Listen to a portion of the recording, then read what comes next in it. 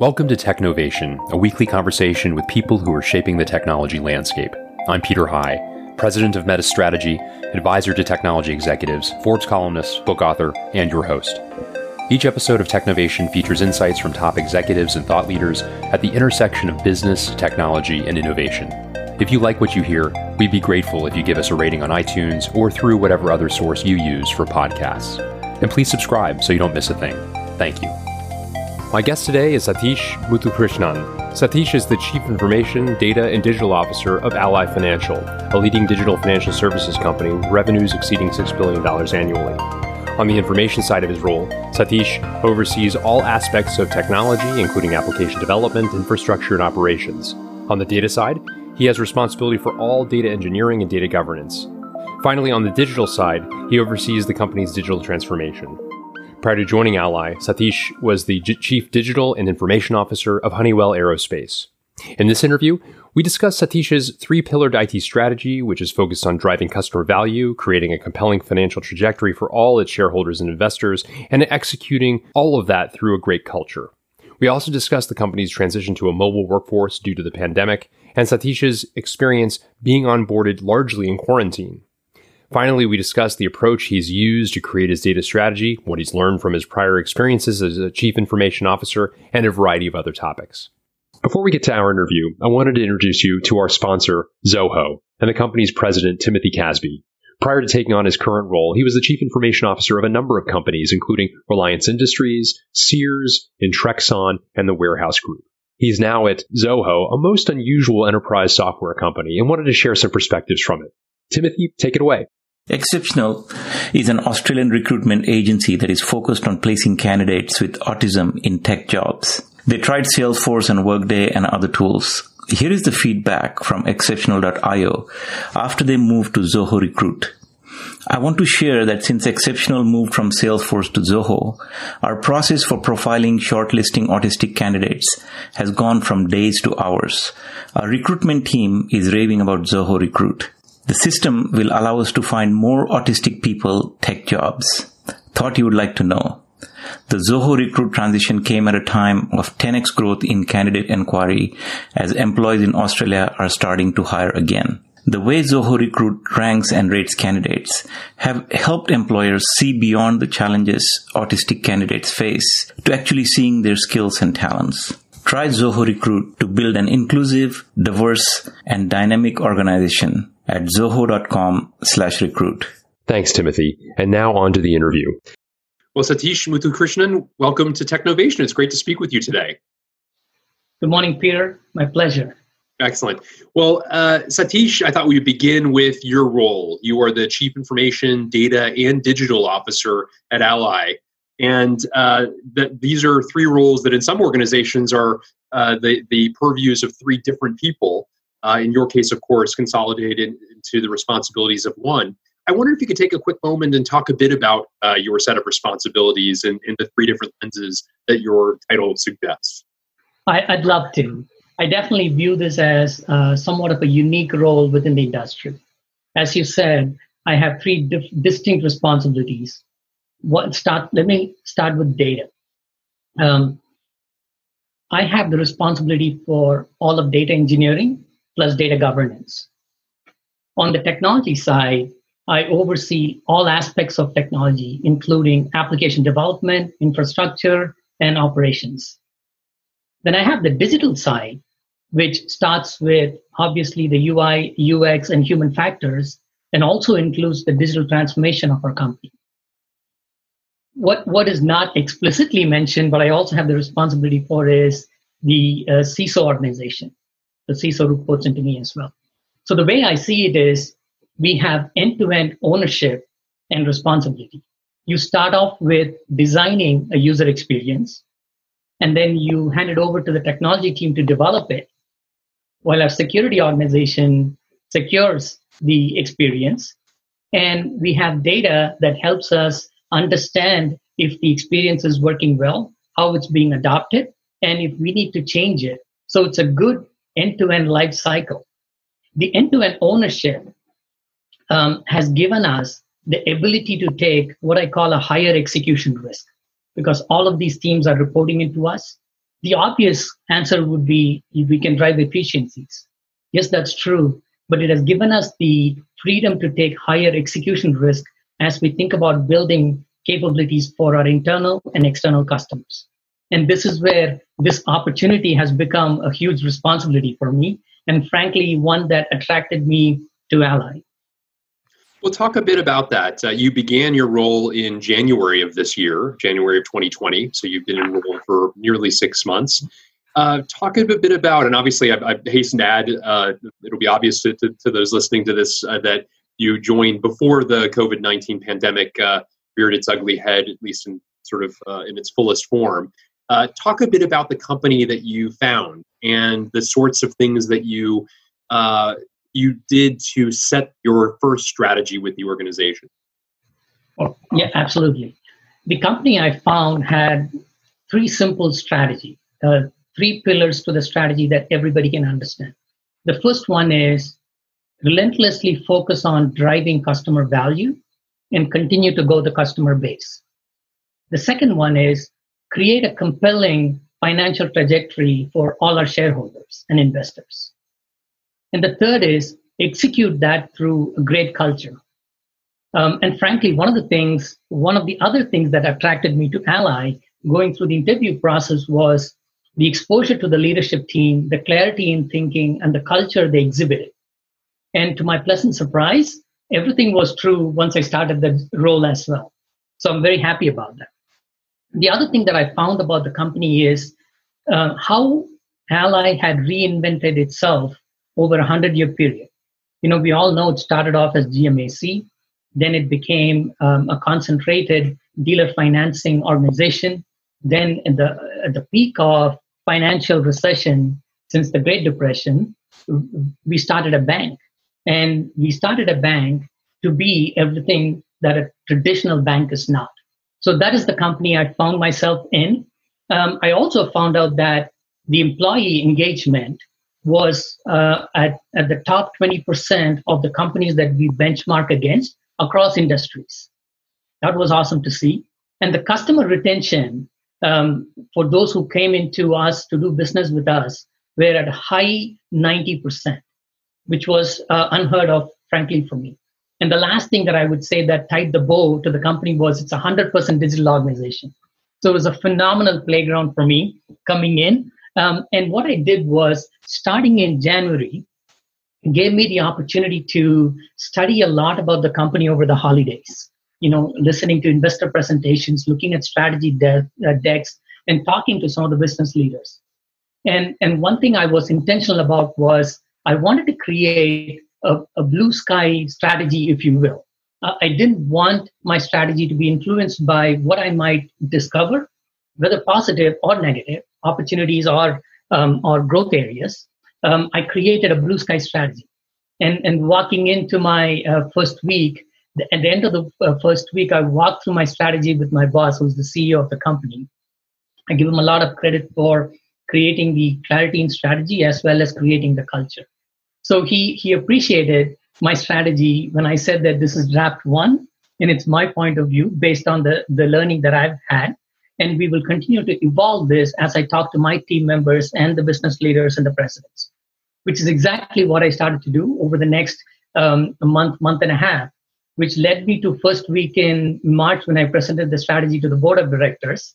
And here I was all excited to go execute it and then COVID had different plans.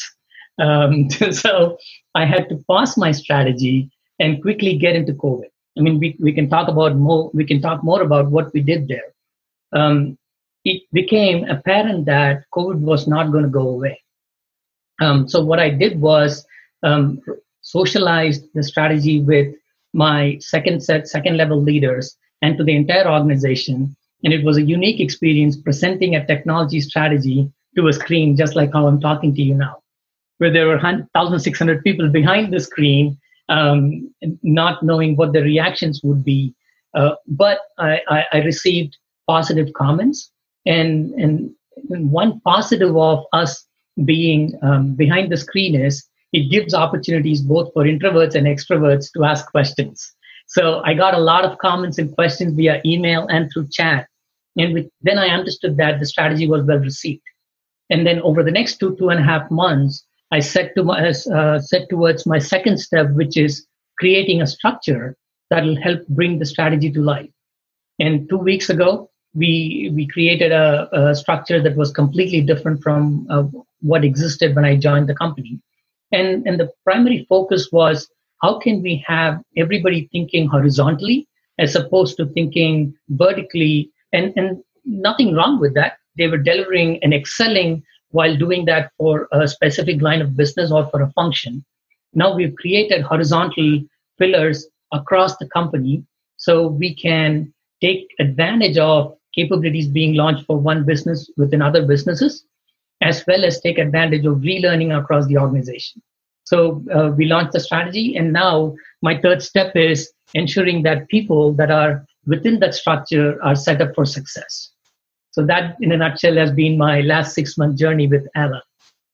Fascinating. As you point out, not that you could have anticipated this in the early stages of this, you were certainly tremendously advantaged in having put so much thought early on into the strategy. And I know there, as you mentioned, some course correction, but generally speaking, you had a solid true north, it sounded like. And then the pandemic and the associated economic crisis hit. I'm curious, how has that influenced or changed things from your perspective? Naturally, you can't go spend time with customers. You can't spend time physically with your teams, your peers, your leadership, and so on. But I'm curious what you've learned through this period, given some of the differences we've all been forced to adopt our lives and our business lives. I would love to walk through some of the stuff that we did that led to our learnings. What I would say is let me give you the punchline. The punchline is we have to be completely buttoned up for anything, but we also have to have the ability to be scrappy. So you have to be uber prepared, but depending on the situation, whether it is internal customer or external customer or changing market conditions, we have to be scrappy to adapt it. Some of the things that we did was being very decisive about when we bring all our entire workforce to be working from home. We did that in early March. It took us less than 4 to 5 days to be able to move that, considering that 25% of the employees have never worked from home and another 25% barely ever work from home. It was a big challenge for all of us. I was learning my technology organization, but I'm thankful for my leaders to have come together to be able to execute that. And some of the things that we did was I would call it just in case thinking. Instead of, in supply chain terms, you would talk about just in time material arrival. Here we thought about just in case thinking. So we said we are bringing a large 100% of our population home, which means our VPN infrastructure would be taxed. So we quadrupled it. And when we quadrupled it within 2 days, that was a first for us. I mean, doing an infrastructure upgrade of that magnitude within 2 days. And how would you test it? We had an all employees call and said, we are doing this infrastructure upgrade. Would you be willing to come and test it after midnight? And to my surprise, over 800 people logged in voluntarily to help us test the VPN infrastructure. So the learning that I got was, you have a massive population of customers that are passionate about Ally, and we need to start leveraging them. So that was a big learning. The second thing that we did was we created triple redundancy for our network, given that all our calls were happening remotely, as you might imagine. And like every other company, we accelerated the implementation of Zoom. We did it within 2 days, and everybody started appreciating us for being able to see each other through video. And soon enough, we hit 1 million minutes a day in meetings through Zoom. So to handle all of that, we had to triple our redundancy. But what was clever that my team did was to split the video and audio traffic. So the video traffic never came into our VPN. It directly went to the cloud. So there was this uninterrupted video feed that was happening regardless of the taxing of network. So that was another learning to do just in case thinking. That was some of the stuff that we did internally. Externally, what we did for customers was to, and I'm proud to say this, we were one of the first institutions to go out there and offer the deferment in a forbearance in loans, auto loans, in mortgages, and as well as in lending for our customers. And everything happened digitally. And I should be thankful for sustained technology investment by Ally over a period of number of years that led to us modernizing some of our mainframe platforms to a modern architecture that allowed us to launch this customer-facing capabilities within 2 days. And the customers were able to rewrite their loan entirely online. So we were not asking them to call into our contact centers, and then our contact centers were busy not being able to answer. So it was a huge win for us. That was our B2C advancements. With our dealer network, we gave them the ability to increase their advances or defer their payments and interests. And also, we started the SBA Paycheck Protection Program. All of this was happening rapidly. And what we did was we took a step back and said, we are launching all of this. How can we become more revolutionary versus being evolutionary in our launch of capabilities? So we advanced our entire AI journey and bots deployment. And once again, we went to our internal customers of 5,000 people and said, can you test this for us and let us know what is missing? So we are quickly launching 8 different bots and that is taking care of a variety of stuff for our customers, all the way from simple FAQs to being able to understand how to do money movement, easing the workload on all our customer care representatives. So all of this work recently, in fact, yesterday, has led us to being one of the leading banks in a market research study that happened that showed that Ally was the most effective company in terms of communicating with our customers. And not just communication, but the tone, the clarity, and timelines, we were number one. And when they polled customers around the loyalty to their bank, Ally ranked number one. And if we start over banking all over again and asked all customers to sign up with a new bank, Ally gained the biggest share across all of the banks, including the major banks.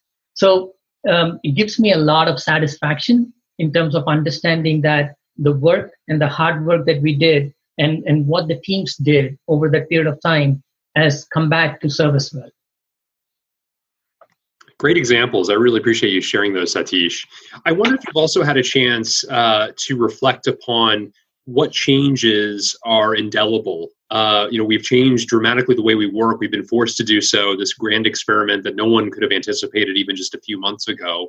And, there certainly have been some negative consequences of it, but there have also been some silver linings of this experience as well. And I'm curious if you've, what thought you put into the aspects of what we are doing, the changes that have been made that actually may be either permanent or at least bleed into the way in which we do business, even once we return to some sort of new normal sorts. I love how you call it the grand experiment. The grand experiment is actually defining the future of work. And my boss, our CEO, said it really well. We may be going through this pandemic, but don't forget that we are writing history. And I take that responsibility very seriously. We need to be able to take care of our internal customers as well as, or even better than how we take care of our external customers. If I can take care of my team, then the output and the productivity is going to be unmatched, and it's going to result in a positive response or positive outcome for our external customers. I have a number of things that I think about when I think about future of work. The first thing is the business clock speed has changed. There is no longer this luxury of saying, let me figure out what the requirements are, let's go build it, and we'll test to a small population, and then we roll it out. No, to my earlier point, we have to become revolutionary than evolutionary.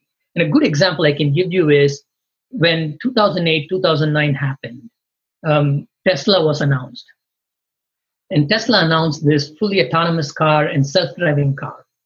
And they started investing during a downtime in the economy. The reaction from major car dealers were, yeah, we see that, but perhaps it cannot be realized soon. So they were working on evolutionary stuff such as driver assist or lane assist, so on and so forth. We all now know with the market cap over the last 10 years what has happened in that industry. So that's a good example for us to adapt and a good thinking to have so we can think revolutionary. The other thing is tech has become the center of action. And especially for a 100% digital organization like us, I am often reminded that you guys are the backbone. So you have a larger responsibility in terms of creating operating leverage. And what I mean by that is, how can I deliver to my customers the fastest way possible and the most efficient way possible? And the goal is, when you deliver in small chunks and you create operating leverage, meaning I am going far with the investment that I have, so I can take the rest of the money and invest in more growth and more capabilities for my customers. And it also has to give me quick, rapid cycle learning in terms of adjusting to what my customers are seeing and what we have launched. So the tech being center of action, and this is the answer to all the folks that said, we are delivering from the background, we never get the spotlight. Here you go, right? You got to deliver, and you got to deliver well. Then what I've found is our productivity actually has increased. I'm sure you've heard it from multiple people. And it could be crisis bringing us all together. It could be people working from familiar environments at work. It could be that there's a thin line between work-life balance right now, and they're working in short bursts of productivity, and it's being intense. So the productivity has increased.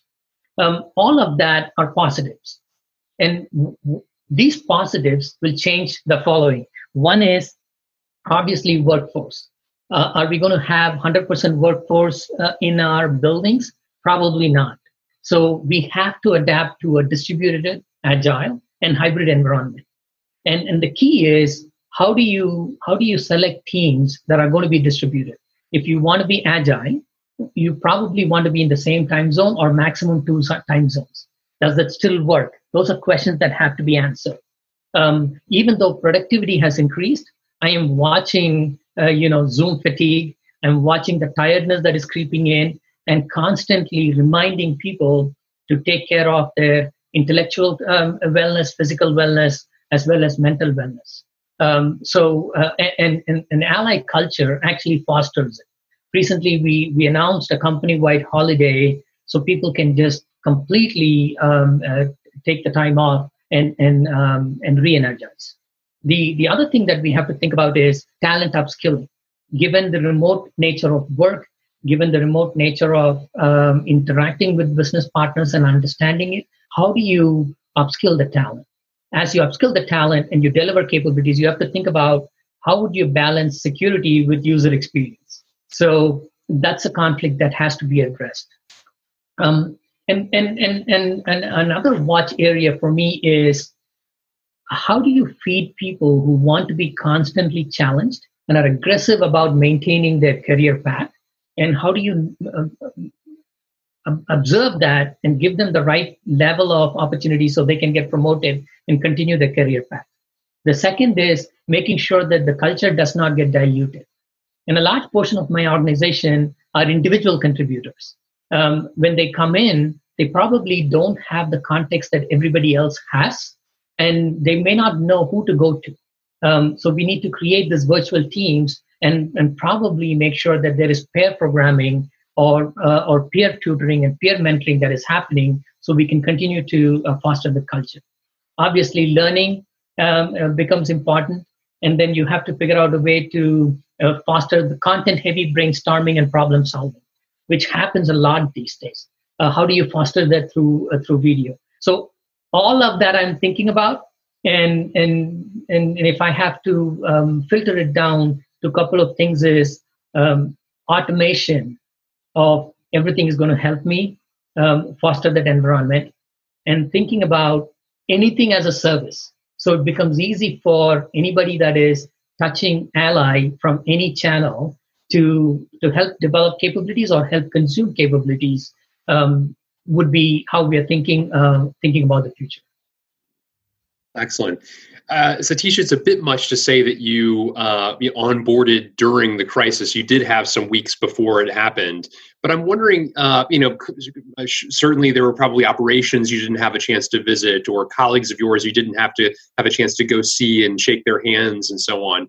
You've just made the really important points of weighing how to represent the very special aspects of the culture for a team that may not be together as much, certainly in the near term won't be together, much at all.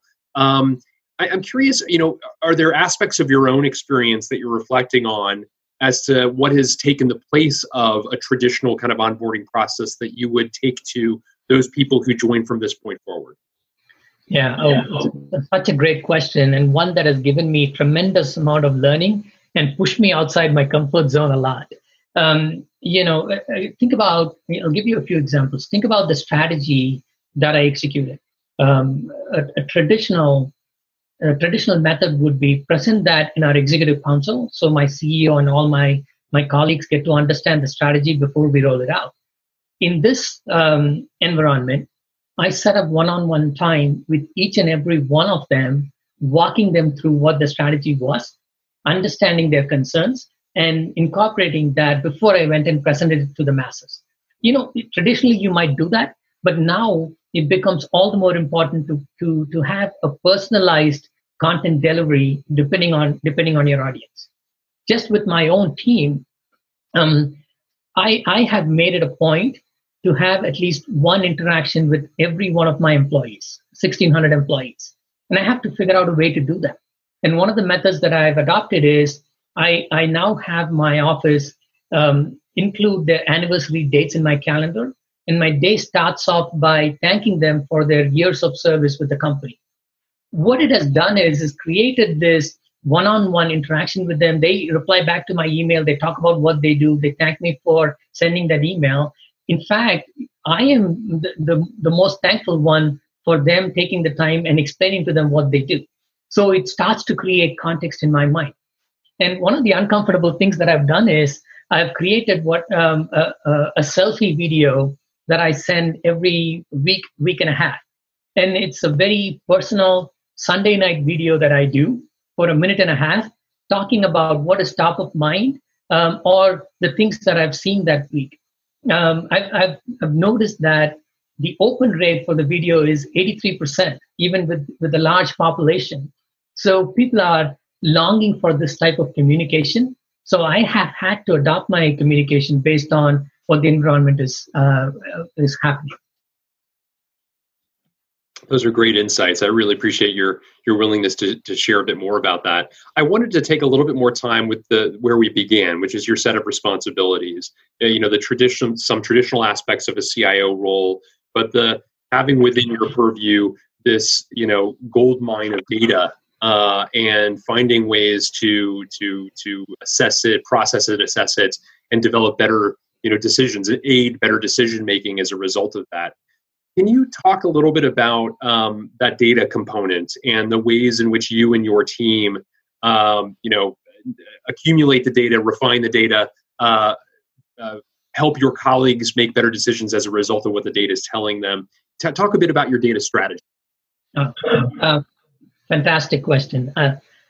My belief is if I succeed in this data component of my responsibility, it'll amplify and accelerate the whole transformation of the business and also help us advance and keep our position within our competitors.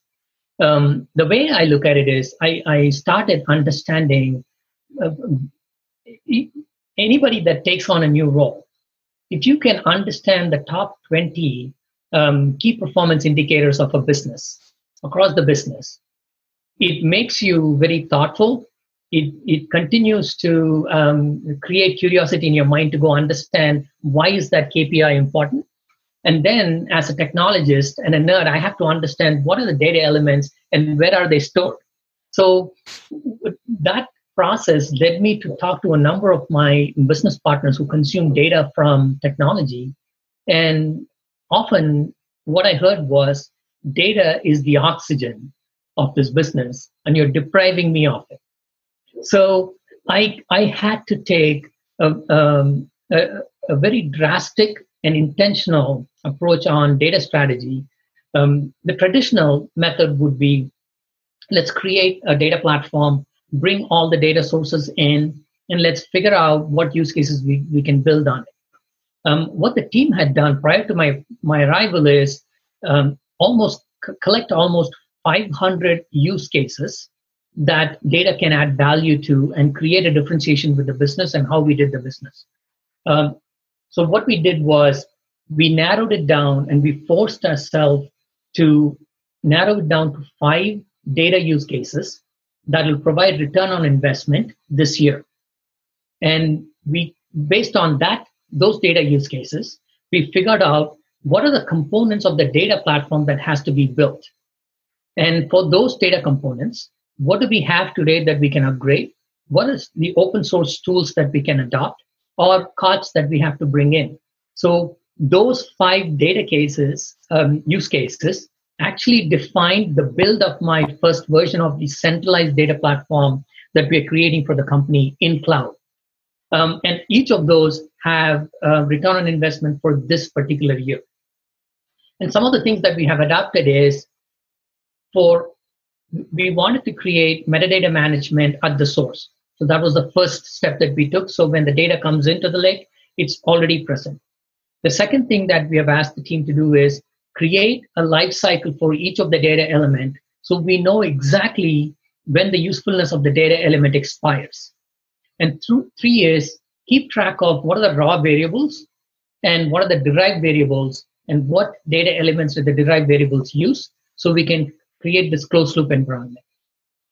All of this is good to say, but the last mile data problem is extremely difficult to solve, meaning the users of the data, how they use it, and what they make of the data is extremely difficult to solve. So what we have created is, what we are also creating on top of creating the data platform and building the data engineering for the use cases is what we call Ally real-time analytics and insights.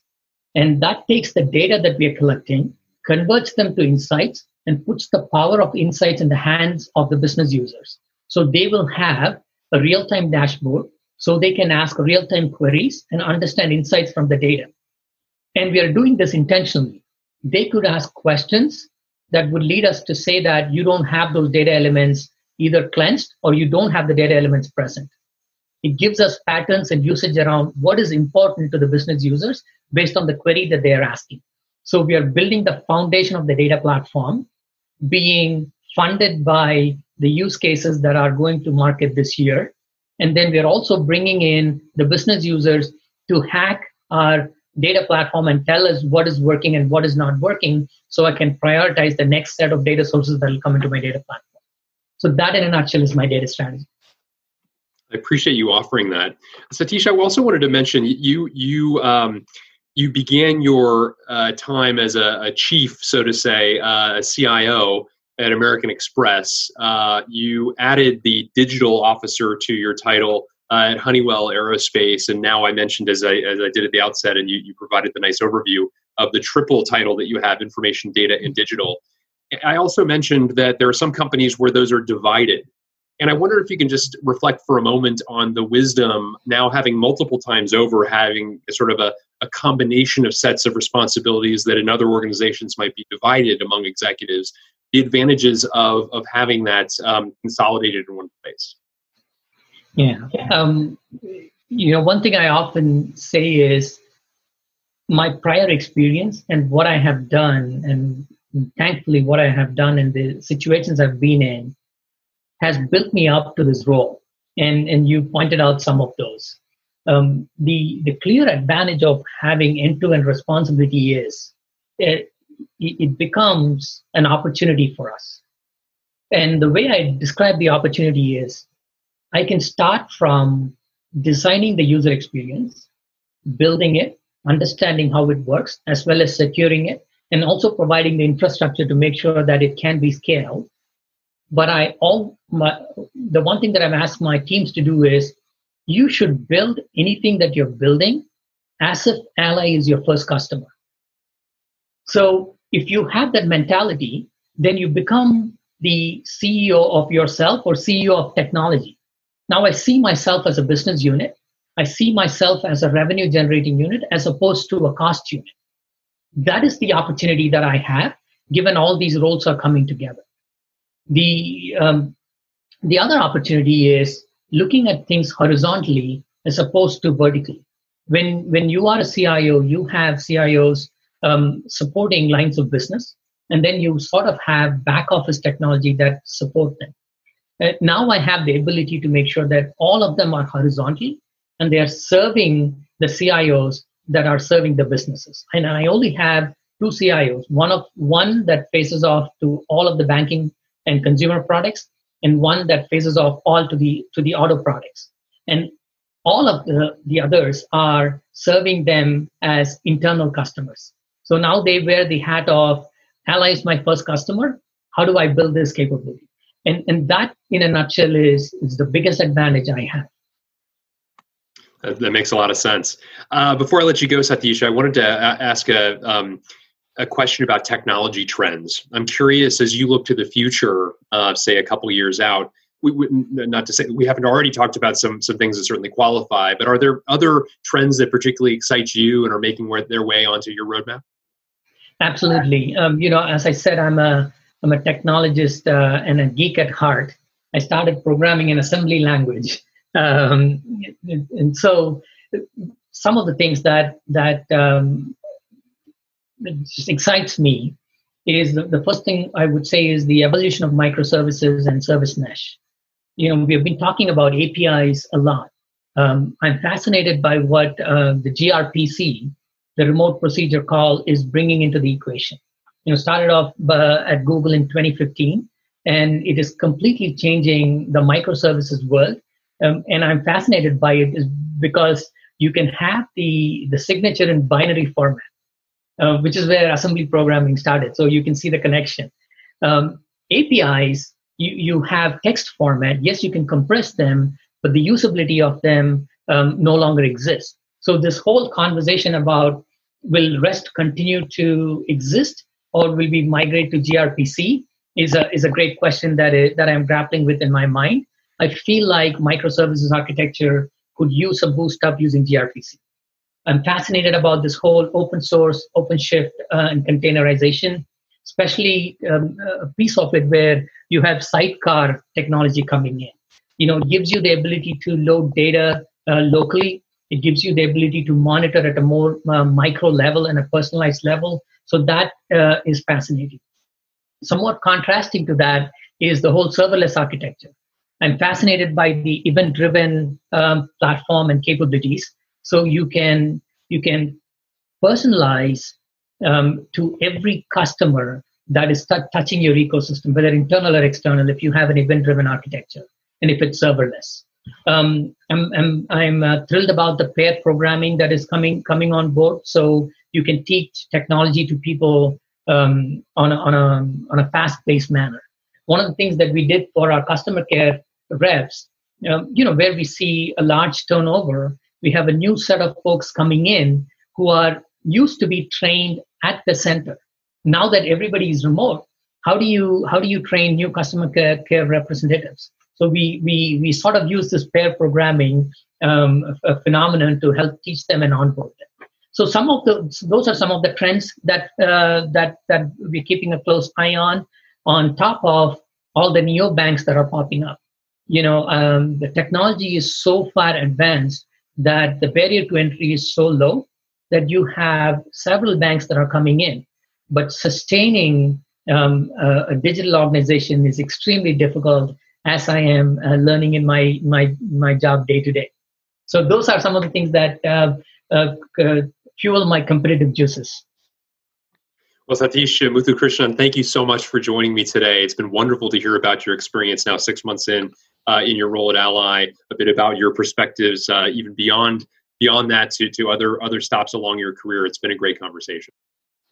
Peter, I'm a big fan of your all your interviews and your podcast, and I'm thrilled that I've been able to participate in it. Thank you very much. Thanks for tuning in. Please join us on Thursday when my guest will be Emmett Keefe, an operating partner at the private equity firm Insight Partners.